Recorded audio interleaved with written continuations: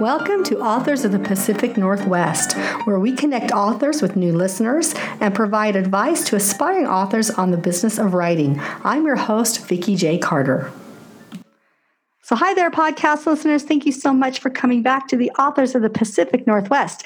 And today we have a special guest. His name is Brian Birnbaum. I said it wrong, Brian, didn't I? You kind of combined the right way to say it with the Americanized way. Well, that works. Okay. So Brian is a special guest for us listeners because he has a really interesting story about his origins in the Pacific Northwest, and we're going to get there. But he also has a book coming out that I'm pretty excited about, and we're going to talk a lot about that book coming out. He's going to be visiting the Pacific Northwest on a little book tour for that. So right now, currently, Brian, give us a little bit of location of where you're living now. It's not the Northwest, but where do you live now? Diametrically opposite almost. Yes. In Harlem, New York City. Yeah. Now, are you originally from Harlem? No, I'm from Baltimore, a little bit outside of Baltimore in like a suburb, like a satellite city outside of Baltimore. Ellicott City. We're famous for floods. That's about it. Well, at least they're famous for something, right? Yeah, right. Right. Exactly. So before we started to record, listeners, I was asking Brian a little bit about his Northwest history. So I'm going to let him tell you the story because I think it's really fun and exciting. So share, Brian, with our listeners a little bit of what you're telling me about your connection to the Northwest. Yeah. So like I was telling you before we got on, I graduated from the University of Maryland in 2010, and I knew I wanted to write, and I knew that I wanted to give myself as much time to write as possible. And so I didn't want to start working for my dad's sign language interpreting company right away, which I knew I was going to kind of fall into at some point. My friend John, whom I'd known since middle school, and I went to college with him, he had already gotten a job at Amazon, and, he was just working so hard that he didn't have time to really socialize. And he just figured, why not have one of my best friends come out here and live with me? And so I went and I bought a $200 twin mattress, and I threw it in a corner of his apartment. And I lived like that for 8 or 9 months. And I just wrote, and I worked really just like menial jobs, and so, I spent two and a half years in Seattle, maybe. I'm not sure. I can't quite remember, but I loved every minute of it. I took my partner, Katie, on a trip there about a year and a half ago or so. And she's like, when are we going to move here? Exactly. I mean, a lot of people say that, they come for work, like for Amazon or other places, or they have friends and they come visit and they want to stay forever. Now, you must have brought Katie over during the summertime, I can imagine, because that's the best time to be here. Yeah, it was actually early October. Another favorite time. Yeah. It wasn't bad, but people, I do think people kind of exaggerate a little bit the weather isn't as bad to me as the darkness in the winter time. Yeah. That's the part that really gets to me. That is the hardest part for a lot of people that don't know in the Pacific Northwest. It really does get dark early in the wintertime, about 4 sometimes in the afternoon, and it stays dark, for a while. And then, we get into our summer months where, we have daylight savings, which I heard they just passed something about not having daylight savings, which I'm kind of freaking out. That's a good idea. Yeah, I'm so excited about that. But no, and I honestly think that darkness is not so much for me either. The rain, because I can deal with the rain. I've been in the Northwest my whole life. I'm a native. But the darkness makes just a great opportunity for writing because I don't want to go out and do anything. Yeah, that's true. And you know what? Just to kind of piggyback on what you just said, I was doing a lot of menial work my first year there, but then I got a graveyard shift job at the same apartment complex that we lived in initially. This place called Aspira, which is in the Denny Triangle in Seattle. I got a graveyard shift concierge job there, which basically was it was really tiring and kind of depressing at times, but it was it just gave me so much time to write, So did you get to actually write while you're on the job? They allowed you to work on a computer and stuff?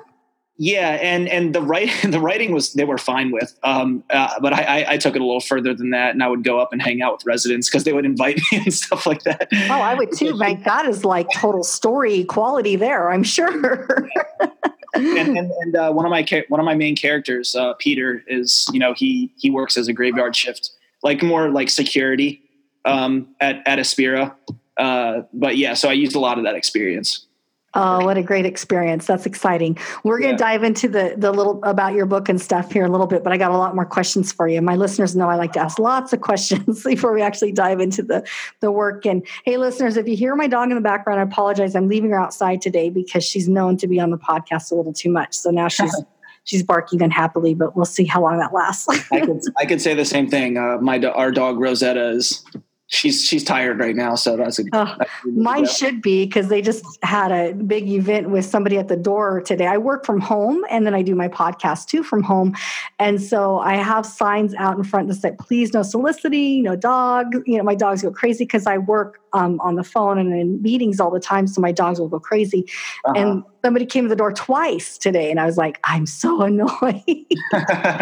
Don't you read signs? Anyways, I work from home as well, and all of my colleagues, they like almost all of them have dogs. So like at any point, one of our dogs will just erupt. Yeah, it's silly that way. So let's talk a little bit about. Now, you mentioned it a little bit about when you came to Seattle before you knew you were going to come back and go back to work for your dad's company. I think your dad's company is very fascinating. So share with us, is that your day job now? Do you work as a sign language interpreter now? That is my day job. I'm not an interpreter. I work more on the administrative side. I guess I would call it business development, like kind of responding to solicitations for work, like writing proposals and stuff like that. Yeah. So I work from home. Pretty much like almost everyone works from home with my dad's company, which has been a big change. I mean, there used to be a big office that we paid tens of thousands of dollars per month. So yeah, times have really changed. But I tell you, working from home for me has been way more productive. So I, don't know why companies don't really gravitate towards it, but I think you have to have high energy employees that can manage themselves. Otherwise it's a disaster. Yeah. No, I totally agree. And also I honestly do think it helps when like you can kind of work on your own schedule, at least for me. Yeah. Exactly. I know when I'm, like I'll work way later into the night than most people. Yep. Yeah, so. Exactly. Yeah. When you're most productive I think that's what lends to remote work a little bit. My job, I actually call students on a regular basis. So I have actual appointments that I do and I do meetings, but I get a lot of work done in the evening when I know no one's going to be bugging me. I do that too with my writing. So yeah. So, but do you know sign language? Did you learn sign language growing? Because sign language, I'm just fascinated. It's the most beautiful thing to see interpreters when I go to concerts, or I've worked with them very closely in on-campus roles that I've had in universities. So I'm curious, did you learn or do you know sign language? Yeah. So both, I'm not sure if you're aware, what info we sent you, but both of my parents are actually deaf. So I sign language was my first language. And I actually probably was a better signer back when I was like 4 or 5 years old. And then as soon as I went to preschool and like basically started talking to friends and stuff, I was so excited. And I'm not sure if this played into played a role in my parents kind of they began speaking to me really, and so I still sign very proficiently, but I'm not as fluent as I was when I was really young. Yeah. I love it. Well, I think that, it's a language. So it's like I work with students that are working on coding or network security, the Amazon guys I train. So that kind of thing. And it's like a language, any language, if you don't use it, you kind of lose it a little bit. So yeah. For sure. Absolutely. And I actually, when I was in grad school for my MFA at Sarah Lawrence, my mom's old college roommate who taught her sign language, because my mom didn't know sign language until she went to Gallaudet, which is the world's biggest deaf university. And she didn't know until she went. So she learned from her roommate, and, they've remained friends, and she lives, her roommate Maureen lives on the Upper East Side here in New York. So when I was in grad school here, I went to her house, her apartment, once a week, and I kind of just like brushed up on my sign language. Oh, that's good. That's good. Well, it's definitely a skill that I think is useful. I have some amazing friends that were interpreters, like I said, for a campus that I worked at, and they're just beautiful, beautiful people. And I think it's the most beautiful thing when I see them. I'm always mesmerized by it. So yeah. So this is a question I ask Brian, all my authors that come on. It's kind of one of my stumper questions. I don't know if I don't think I prepared you for it, so it'll be fun. What's one thing you would like new readers or listeners that are listening to us, they don't know you. So what's one thing you'd like them to know about you? Doesn't have to be about writing, but if it's about your writing, that's great. Yeah, that's a good question.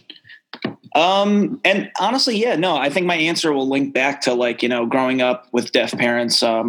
They call us CODAs. That's like the acronym for Child of Deaf Adults. But I guess like because of that, and like because I was exposed to difference so at such an early age, I think that's what kind of instilled a very unconventional mindset. I've always questioned conventions. That's like one of my biggest character traits. I guess maybe or the one one of the ones I'm most proud of, I guess. But yeah, so I kind of do that in all facets of my life, like just challenging norms and mores in ways that I find like rational and reasonable, and I don't know, I guess in terms of my writing, it's not like in your face or anything, but I don't write like exactly traditional narratives, like I don't write linear narratives. I'm a pretty maximalist writer. I wouldn't say I'm very experimental, but I'm like, I like to play around, so I guess it comes through in my writing. Nice. I like it. That's a great introduction to you from that question. So very good. Very good. So when did you realize that you were an author or a writer? Was it simultaneous? Were you always writing? And then you kind of grew up and then you launched into actually writing and publishing, and we'll get on your publishing journey soon. But was there an aha moment for you? I wouldn't. Yeah, actually, you know what? Yeah, there might have been. So I knew I was a decent writer. Kind of like at the end of high school, my English teachers just constantly commented and encouraged me to keep writing, I remember one time my senior year English teacher, just like he called me up to his desk. I thought I was in trouble.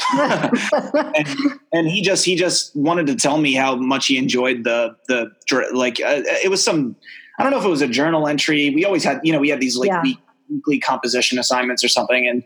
And so I'd kind of get feedback from my teachers. But when I got to college, I actually got really into guitar. And so that actually became my number one passion for me for a couple of years. But amid all of that, kind of betwixt like my guitar affair, I guess, if you'll call it, I read Emerson. I read this essay. I read Self-Reliance by Emerson. And for some reason, that was like an aha moment for me. It was like, oh, wow, I didn't know you could like write like this.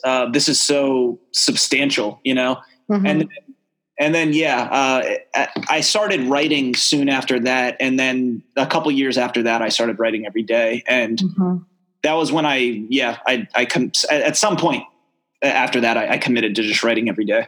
Awesome. And that's where I think a big key for writers moving into authorship and actually commitment to the craft is where they get is that writing every day, where you're not happy unless you are doing that. It's like it's like breathing, right? Yes. No, I mean, it definitely, in a way saved my life. I didn't exactly, I wasn't exactly the most gentle child.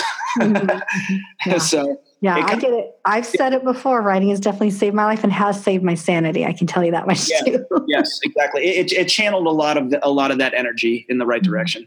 Fantastic. Well, let's go back one little step there. So do you still play your guitar? Because I hope you do, because I'm married to a musician, and it's like once you get the bug, you got to keep the bug going because it's a very creative outlet.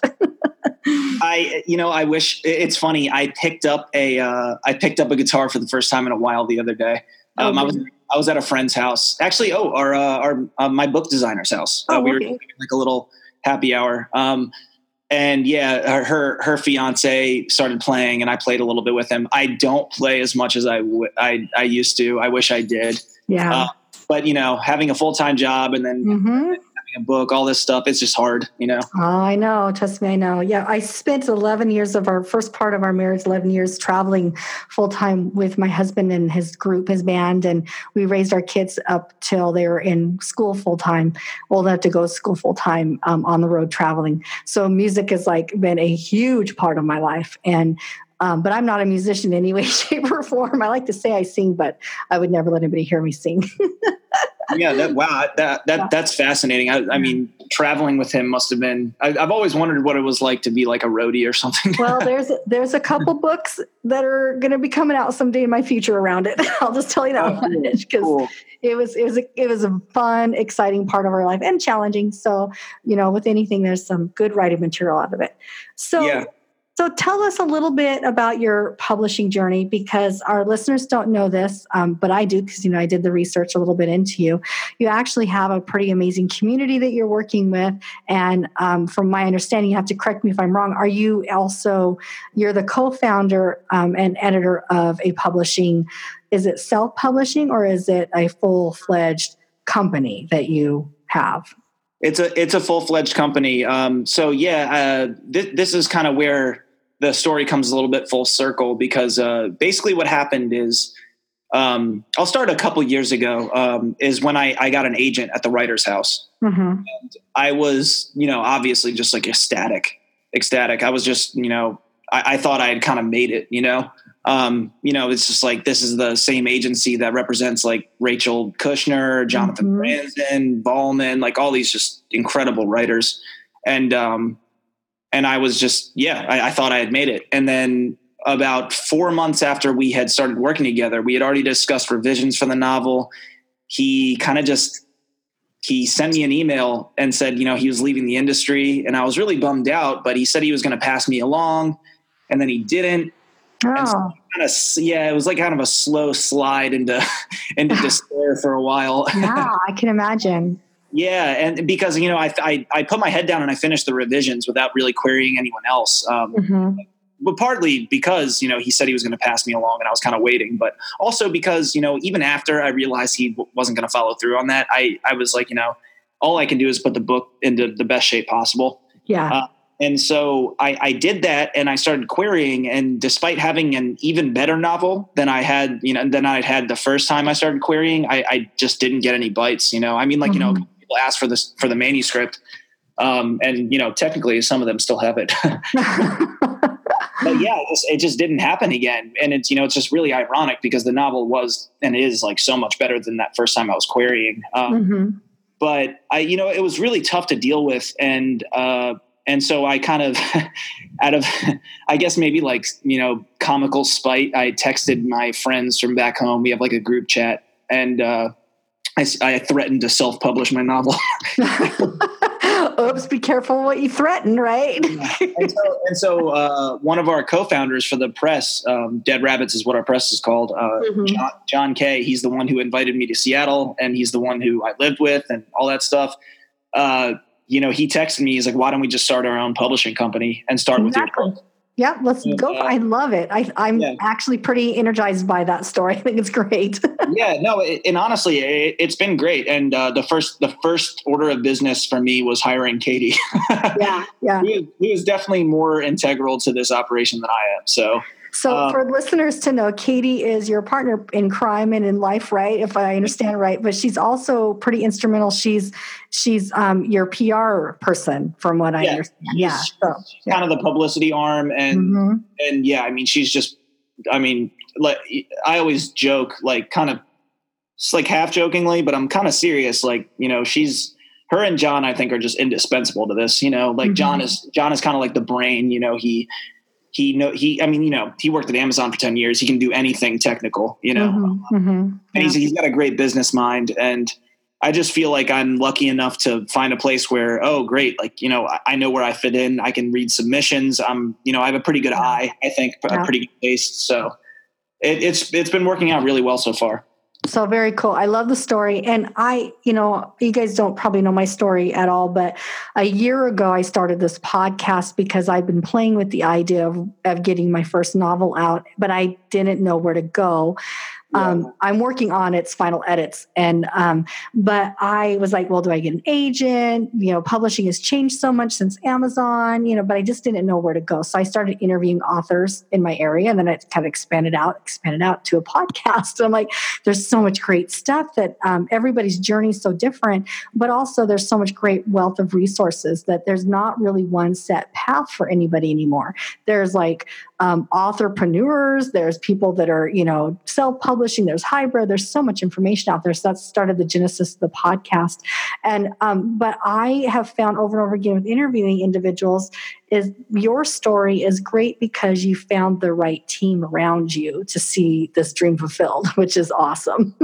Yeah, no, you're absolutely right. And like, that's why, one of our main missions, I guess, for Dead Rabbits is really centered upon a community, because we started as a reading series, and I'm kind of like the mascot for that reading series. I didn't start it with them, but I've been like almost at every single reading, like selling raffle tickets and like hushing people in the back. You're the librarian of them. Yeah, pretty much. And yeah, I mean, honestly, I was really fortunate because, I mean, like, I admire your energy and like your industriousness to like start this podcast and interview all these people, because, I definitely, despite how extroverted I can be, I'm also very just like, I'm so in artist mode all the time that it's difficult for me to like kind of think of these ways, so that's why I was like so hard after I lost that agent. I was like, wow, I felt completely bereft, Oh, absolutely. And I think that's where I wanted to do, because I have a librarian background, so I got to do all the research first, because I don't know if I would have recovered if I had found an agent for my first book and then all of a sudden the agent disappeared, because I've heard horror stories. So you're not my first horror story, right? And being in the music industry, I have a lot of background with different kinds of management and all that kind of stuff. And so I've been through horror stories on the music side of it. And so I don't know if I would have jumped back into it, or been able to do it. But I love your solution. I love that you're found a great thing. And so listeners, Dead Rabbit website will definitely be on the show notes. I want you to go take a look at it. It's actually a really beautiful website. I love your guys' artwork on it. I love the uniqueness of all of it. And I also get your guys' your newsletters in my email, and I get so excited. I say, this is such great stuff. You guys are doing a great thing. I love it. Yeah, no, and honestly, again, I mean, this is all Katie and John in terms, because John obviously helped like build off the template. It's it's a Squarespace site, but he set up all the functions, and then Katie knew all of these incredible artists around the city, and it's just, it all just came together so well. Well, it's beautiful and clean, so bravo on that one. So, Thank you. I see a lot of artist websites, trust me. Yeah. Well, let's talk a little bit about the book, your book, Emerald City. And so is it the first book that's going to be coming out with Dead Rabbits? And so give us a timeline of when it will come out and kind of give us the whole deal with the story. Yeah, we pointedly wanted my book to be first because we don't want to make any mistakes on other people's books. Oh, how kind of you. Yeah. Well, yeah. And it's just like it's part and parcel of our mission. Like, is like, we're trying to serve writers, like, which is not always done in the literary industry these days, whether it's with resources, time, attention, what have you. And, we just want to do our best to make sure we're doing right by our writers. So hopefully we won't make too many mistakes, but if we do, we'll own them because they'll be on my book, and that's fine. After mine, we have David Hollander's second novel, and he published his debut way back in I want to say 2000. It's called LIE, which is like for the Long Island Expressway. Yeah. He's a little bit more experimental than me. And I would like to say a lot more talented than me. But yeah, he was our thesis advisor at Sarah Lawrence, and he is everyone's favorite professor at Sarah Lawrence. I mean, it doesn't matter if you're a grad student or an undergrad, the guy is just like a rock star there. And yeah, he's had a similar kind of trajectory in terms of, the only difference is he found stardom really early on. And then he kind of started writing really experimental stuff, and it just never, like, he could never follow up with it, because people just wouldn't take a chance on it. And I kind of feel like experimental really has its time and place, like for future readers 10 or 15 years down the road, but then when it was published, it like has a lifetime afterwards. Yeah, that's true. And it's so hard. That's why it's like, when people say, think of your audience, it really depends what you're trying to write, because if you're like a literary fiction experimental writer, it's like, you can just like spin a wheel and pick out a year, and like, who knows what's going to hit. Exactly. But the thing is, like, he'll even tell you himself, like he's told us, that despite the fact that his forthcoming novel is more experimental than maybe my book is, or like, I would say it falls under experimental, like pretty safely. He's also just so generous as a writer, like it's just so funny and engaging. I know I'm reading good work when I get like kind of envious. Yes, exactly. So his book is definitely going to be second. And then we're kind of unsure what'll be third, because we have Katie's book. She's kind of she's in the, I would say, like kind of halfway through working on it. She's finished a draft, and I've read it, and I've taken a lot of notes on it. And she's kind of put it on the shelf just to, let it cool off a bit. And, and then we also have Annie Krabenschmidt, who read At Dead Rabbits a few months ago. And I kind of like approached her and was like, look, come on our podcast. Like, you're great. And then she did. After we lured her into our apartment to do our podcast, I was like, all right, like, I want you to write a book for us. Now that we lured you into the apartment. Because I just thought she was so great. And I love it. The essay she read at Dead Rabbits, the reading series we do, it was just awesome. And she's working on a series of essays. And she's pretty ambitious. Like, she wants to get them done by October, but hopefully that'll be the case. But whenever she's done, she's done. Yeah. And her collection is just going to be, it's great. She's really young still. She's like 25, and she writes these essays about her experience with coming out and fabulous, realizing her sexuality. And she's just super smart and funny. And I love it. Well, what a great group of writings to have out, because there are still so many young people that are struggling with that. So I'm sure she'll have a great impact. So do you have a genre you're focusing in on, or is it going to be just, because I know now my listeners and aspiring authors that are listening to you are going, okay, first, are they only going to do experimental? What kind of genre will you publish, or is it just from what you read, if you like it? Yeah, no, that's a really good question.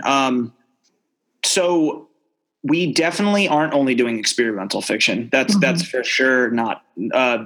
Especially take Annie, for example. It's a collection of essays. It's nonfiction. She writes far more kind of. I mean, it's personal essay nonfiction. It's realism to it. With a capital R, I guess you could say. If you can frame it like that, I guess. But yeah, I mean, but I will say we are gravitating towards literary fiction and creative nonfiction. Gotcha. Okay. So great. It's not like, like, for example, we just got a submission that I was excited about, and I think it definitely bends a little toward genre, but the language was just really at a high level, So, whether or not we accept it or not, it's just, it really just depends. Like while we are looking towards the literary side, if it's good, we'll consider it. The only thing we're not really interested in is poetry. Just because it's not really, where our passion lies. Of course we read poetry, and, the reading series is chock full of poets. I would say the majority of them are poets, but yeah, what we're looking to publish is more prose. Gotcha. Yeah. I had another group who is similar story. He's a teacher in Oregon, and he started a group called Not a Pipe Publishing, and they pretty much focus in on sci-fi and fantasy. So they have a very specific genre, but he did tell me when he came on, he goes, we read a romance novel. And he goes, it was not in our scope, but it was so good and so funny. We're going to publish it. And I'm like, that's awesome. So I like that people are keeping their doors open, but you have to have a scope. Otherwise life will get crazy, right? Right. Yeah, no, it's totally true. It's hard because you don't want to close any doors, but yeah, I mean, you're exactly right. It's like at some point you're not going to be able to get through all the submissions or whatever. No, you can't. Yeah. So, good. Well, I'm glad you gave us that information. And so if listeners are interested, they can keep an eye on your website and sign up for your guys's mailing list. And you'll talk about open submission times, things like that. Is that where you will announce that kind of information? Yeah. We'll do it on our newsletter. We'll do it on our site. We'll find creative ways to do it, whether it's on Twitter or something. Yeah. We haven't done really an open submission period quite yet because there was just so much on our plate when we were starting this up. I totally understand. we might be getting closer to one though, because we really just moved fast. Like we got a lot of stuff done really fast. So just keep an eye out for it. We might do it soon. And even you, Vicki, whenever you finish yours, send it. Awesome. Well, I'll keep an eye on it. So Brian, tell us about your journey. You're going to be coming up before I get you into the reading of your book. Tell us about your journey coming up to Seattle, because I believe that Kate told me that you're going to be doing some readings in the local Seattle area, if I'm right. Do you know, can you share a little bit about that with us? So we only have one on the books for sure, but because I'm going out there, there's definitely going to be more than one. We just haven't booked any yet. Besides the one at the University of Washington bookstore. It's fantastic. It's on October 23rd. I want to say it's at 7 p.m., but I cannot recall exactly. But that's a good target date, so then people can be watching for it. Yeah, and we'll be putting it on social media and stuff like that. So. So we also want to try and get one at Elliott Bay Books. We saw Kira Madden read there. I'm not sure if you're familiar with Kira Madden. I don't think I am, and I feel bad that I'm not, because I probably should know. No. I mean, there's so many writers out there. I know. Yeah. But no, we just saw her read it, Elliott Bay, last time we were in Seattle. It was a really good experience. So we're hoping to do that. We got to reach out to them, but and we'll of course spread the word on any other ones. Definitely spread the word. So, because I have a ton of listeners and author support groups in the area, up in the Seattle area. I'm Southwest Washington, so I'm actually closer to Portland, Oregon. But in Washington, everybody says you're from Seattle. I'm like, I'm not close to Seattle, but very different than like the rest of Washington is just very different from Seattle. Yeah, exactly. Well, here's the deal too. Maybe you guys can get into Powell's Books in Portland, which is a really well-known, world-renowned bookstore. They do readings as well. Oh yeah, I've been to Powell's several times. We were actually just there in Portland for AWP. I don't know if you. Oh, gotcha. Yep. No, AWP. Well, yeah, that's funny. Well, I kind of live in Powell's, and I hunt out the Northwest authors from Powell's all the time. If I need to find somebody to come on the podcast, I go to the Northwest authors section and scout them out. Yeah, that's a great bookstore. I love it there. It's really great. Okay, so Brian, talk us through. Let's get started with the reading. So tell us the title. Give us whatever information you want for our listeners. The backstory, whatever you want to share with before you go into the reading. And then I'm going to go. My listeners know I go quiet and I just listen while you start reading, and then I'll take us out of the podcast. Okay. So I'm just going to read the first chapter. And hopefully that works out. And I won't give too much. I won't read like the whole back copy, but basically, the novel's set in Seattle. It follows a 19-year-old kid named Benison, whose parents are deaf. So, from my personal experience, his dad owns an interpreting company, but he's doing video relay service as well, which is an interpreting telephonic interpreting service for the deaf. But he's been running minutes, which is basically just defrauding the government, because they pay the government pays for video relay service for the deaf. And running minutes basically means hiring deaf people to make calls to their interpreters in the same office. And, the calls are completely phony. And basically, this scheme is connected with organized crime, and which brings in Peter, who's kind of working for this mob. And at some point in the novel, he starts, and Julia is kind of linked to this mob through family ties. And those are the three main characters, Julia, Benison, and Peter. And however, I'm going to read the first chapter is through the perspective of Jason Derrickson, who's the athletic director at Myriadal College, which is the fictional college that Benison attends and plays basketball at. So yeah, there's a lot of characters in this book. I think one of my editors counted there's like 157 total named characters. So yeah, I love it. It's for people like me that need that kind of keeping me on my toes. Yeah, there you go. So yeah, I'm going to start. I'll just read the first chapter, and I hope you enjoy. Fantastic. Okay. Slumped in his office chair, Jason Derrickson gazed after the sunlight pouring through his picture window. Noon's warm shafts, along with lunch, had him on the nod, numb to his fresh dilemma. Jason swiveled and faced his locked door, averse to the bright force of joy this day seemed intent on delivering.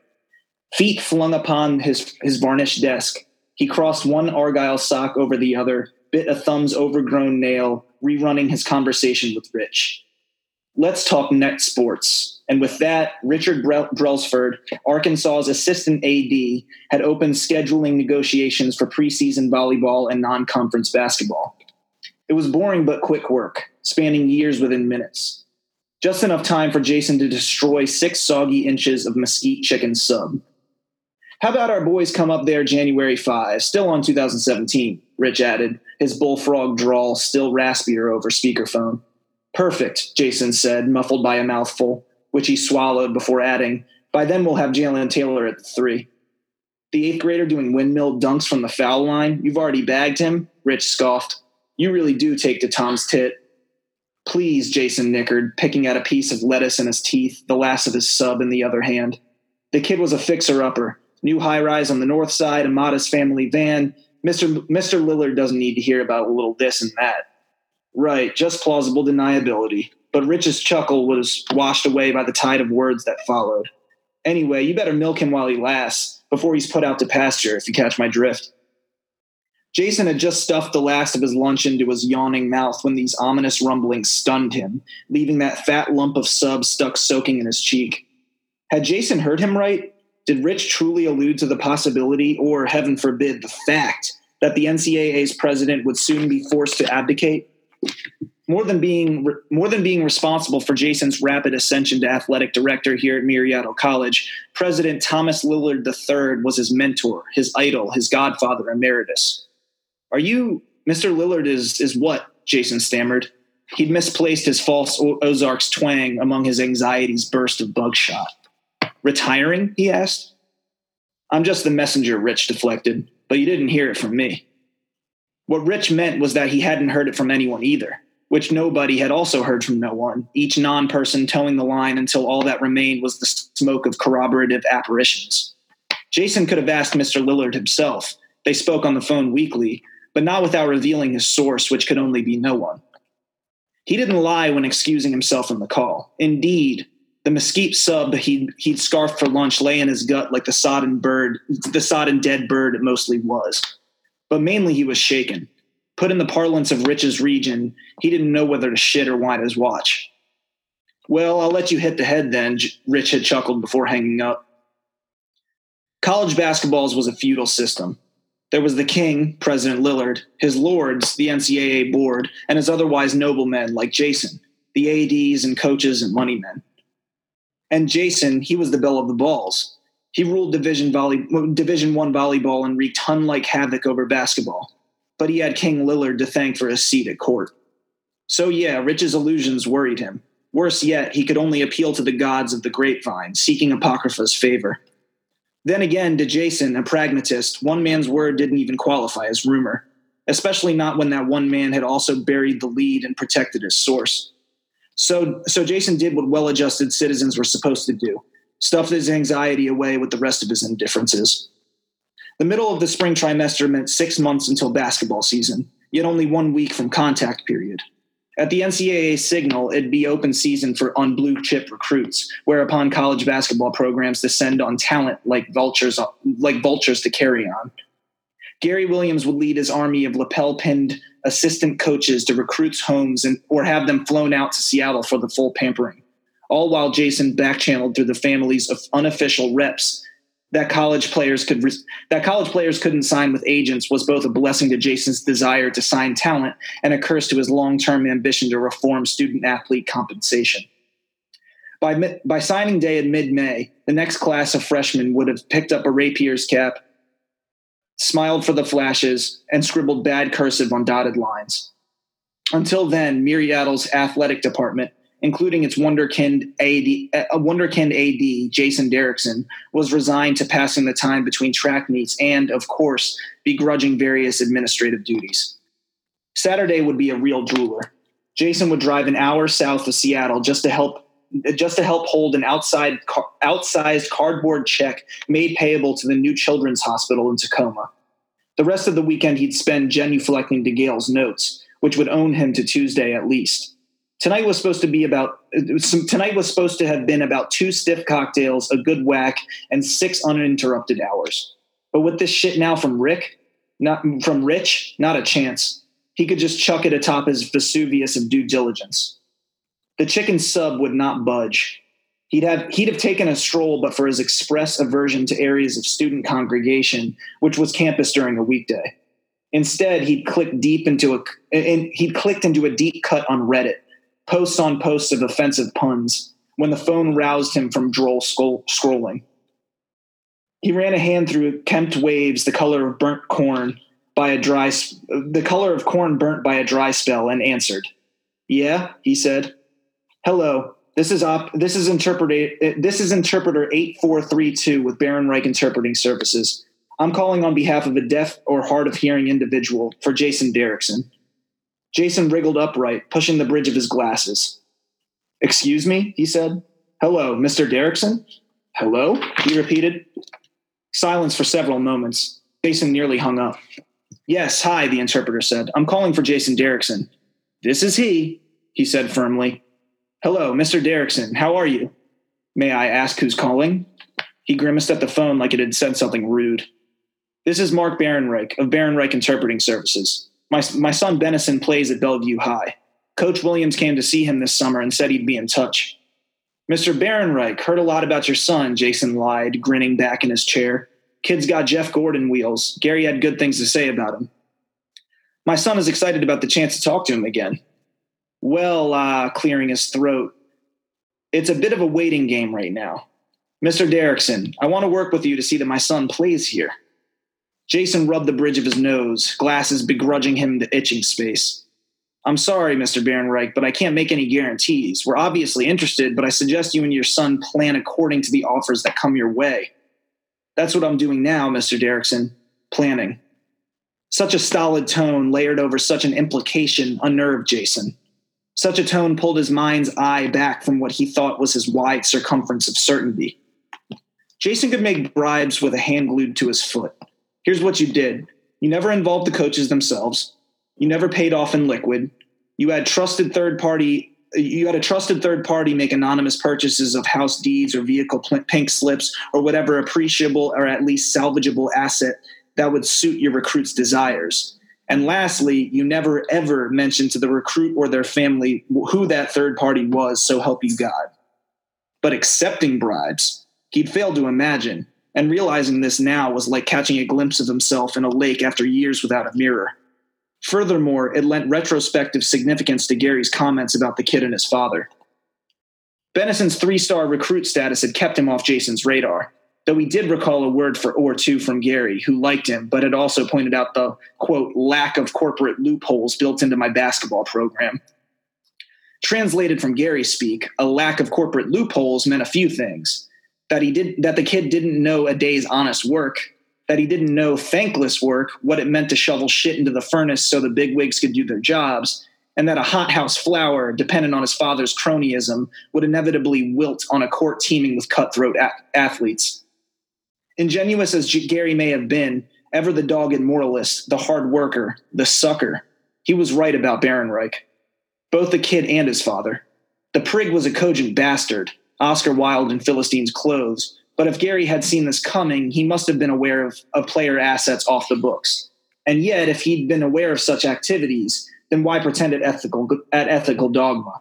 Why waste so much breath on all that edification of young men nonsense? It didn't make any damn sense. Maybe Jason had underestimated him. Maybe he was no sucker at all. Maybe he was the greatest artist of their time. Maybe he was the Kaiser Soze of college basketball. The Sun was a flaming lemon sliced by skyscrapers leased to Azalai, the tech company responsible for Seattle's ongoing transformation and, apropos of big business, cause for both controversy and celebration. The spill of light drenched his office's matte blue walls and white molding. Jason made his decision. "I'm listening," he nearly whispered. "That's good," the interpreter said. "Do you know how much a Mercedes XLS costs, Mr. Derrickson?" Jason looked up at his door, still closed. "No," he said, "but I'm sure it's quite a figure." "Beats Monroe's," the interpreter lilted. "It's an exquisite vehicle. I think it would suit the youngest board member on record." "Excuse me," Jason said, and heard the interpreter's whoosh and salivated smacks. "My company provides transcription services for the NCAA's disability divisions. CART, Typewell, C-Print, you name it." "Yes, ADA compliance," said Jason. Speaking of shoveling excrement, much of Jason's first year at Murrieta had involved spearheading every shit-munching initiative known to modern, nominally liberal man. Though deaf access services were a diktat handed down by the NCAA's board, it was upon Jason to carry them out via closed captioning clauses included in all media contracts, along with live interpreters for important press conferences. "Good," the interpreter said. It seems we have an understanding, Mr. Derrickson.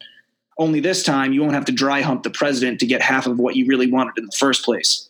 Maybe take a few days to remind yourself exactly what it is you want, and we'll be in touch." And just before Jason removed the phone from his ear, "This is interpreter 8432 with Baron Reich Interpreting Services concluding the call. Have a nice day," reminding him that another set of eyes and ears had garnered all this. Jason was no fool. He figured interpreters were bound to confidentiality. But that was just the thing. He was no fool. And how in the hell did this Mark Barenreich know what had happened with Mr. Lillard in Chicago?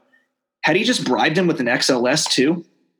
Cursing all things cryptic, Jason rattled the phone home, then went still. Head canted, drawn back like a curious dog's, he stared at his hand, still on the phone. The proximity of these past two calls was suspicious. Had this Mark Barenreich put a little birdie in Rich's ear? Or some other no one's who'd then told Rich nobody? In which case, Jason's best option would be to hedge. To paraphrase from Jason's professional Bible, Iron Jaw, it was always best to keep the maximum number of parties happy. Yes, he'd nudge Gary about the Barenreich kid, just enough to satisfy the kid's father, but not enough to be involved. If it didn't work out, so be it. He'd still have a seat at court, right beside Mr. Lillard. He dialed Gary's extension to ask about a few, and was a bit surprised when Murrieta's head basketball coach picked up his office phone midday. After brief overtures, Jason weaseled his way toward the topic of the hour. With Jonesy still liable to sign in Maryland, and I'm just planning for the worst here, Jason said, I guess the Barenreich kid becomes an option. Jason's thumb slid along the landline's tortile wire. He's competing in the summer. We're not above a double-double kid in AAU. Well, I appreciate your input, Jason. Anyway, I'll be down for a rundown, Jason replied. Got Gail up my ass about reporting the calls. Wish that woman would stick to volleyball and assisting the AD. Kids are going to play where they want to play, he chuckled. Got to keep the playing field even, Gary said. The line popped static. Jason flipped off his phone, brought it back to ear, and said, Right. Well, I'll be by in a bit. Hanging up, he fired a finger gun into his skull. Jason had learned early on that if you wanted to thrive, you couldn't run from choice simply because making one necessarily contradicted another. You couldn't be afraid of desire, couldn't treat it like a zero-sum game played within the confines of a starvation economy. You could only shrink from choice, recessing into a space so useless your only contradiction was against life itself. After meeting Mr. Lillard, Jason had instead chosen to survive, necessarily at cost. His laptop woke to the Reddit thread, r/offensive puns, and he read the latest post, which And he read the latest post. He let a little air from his mirth valve, laughter like a pneumatic sigh. It was funny because, well, it sort of worked. The joke. Anorexia tears lives apart. Were there rumors about Mr. Lillard or not, it had taken Bärenreich's call to get him to gauge his stress levels. He sat back, closed his eyes, listened for his breathing, rich and full. Jason's next moves felt like the flurries before a snowstorm in the snow globe of his mind. First, he'd find out whether his call with Daddy Bärenreich could be expunged from record. Then he'd keep nudging about the Bärenreich kid. He'd put little birds in the assistant coach's ears, the kid's monster stat lines, Bellevue High records, the virtues of plucking local talent, which would then send him buzzing at Gary, but only after Jason continued to sow doubt over Mike Jones's signing. Once the buzz grew to a dull roar, he'd have Gale schedule a coach's visit to the Bärenreich household, a harmless trip across the 520 bridge. While working to cover his tracks, his blizzard of manipulation would fuck with Gary's head until the old ball coach wouldn't know whether to shit or shovel the snow, or whatever it was that Rich would say. And that's the end of chapter 1. Oh my goodness, Brian, you're taking us down a seedy path that I didn't even know existed. Most of the characters I would say are unlikable. Oh, I love it. Well, I honestly think the only character in this book that's like really redeeming is Julia. Other than that, it's like Benison, like you come to like realize why he kind of is the way he is. Peter the same way. But they're both not really like that likable, you know? I love it. I love it. Fantastic. Well, good job. Thank you for sharing with us. Again, that's Emerald City listeners. So if you do go on to my show notes, find Brian's website and Dead Rabbit Press information will be there as well. Follow him on Facebook. I got on Instagram, Facebook, and Twitter. Yeah. It's so our site. I think you said Dead Rabbits Press. Yes. It's deadrabbitsbooks.com. Oh, I apologize. Dead Rabbit Books. It'll be correct on the show notes. That's right. No, and it gives me an excuse to say it twice. So. Yeah, I like it. And then make sure, listeners, that if you head when you find out Brian where he's reading at, head there, go listen to him. Make sure you tell him you heard him on the podcast, and then we'll bring you back on when you have another book. I think it's pretty exciting.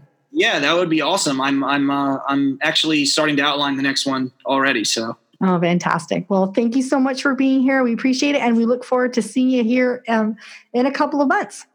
Yeah, thank you so much, Vicki. I really appreciate it. Thank you for listening to the podcast. We hope you enjoyed the episode as much as we did. Follow us on social media and sign up for our newsletter, where you can be entered automatically each month to win a signed free copy of a book from an author that's appeared on the podcast. You can find out more at our website, www.squishpen.com. And finally, if you're an author in the Pacific Northwest and you would like to appear on the show, you can find out more on our website. So until next week, I hope you enjoy the journey. This is Vicki J. Carter signing off.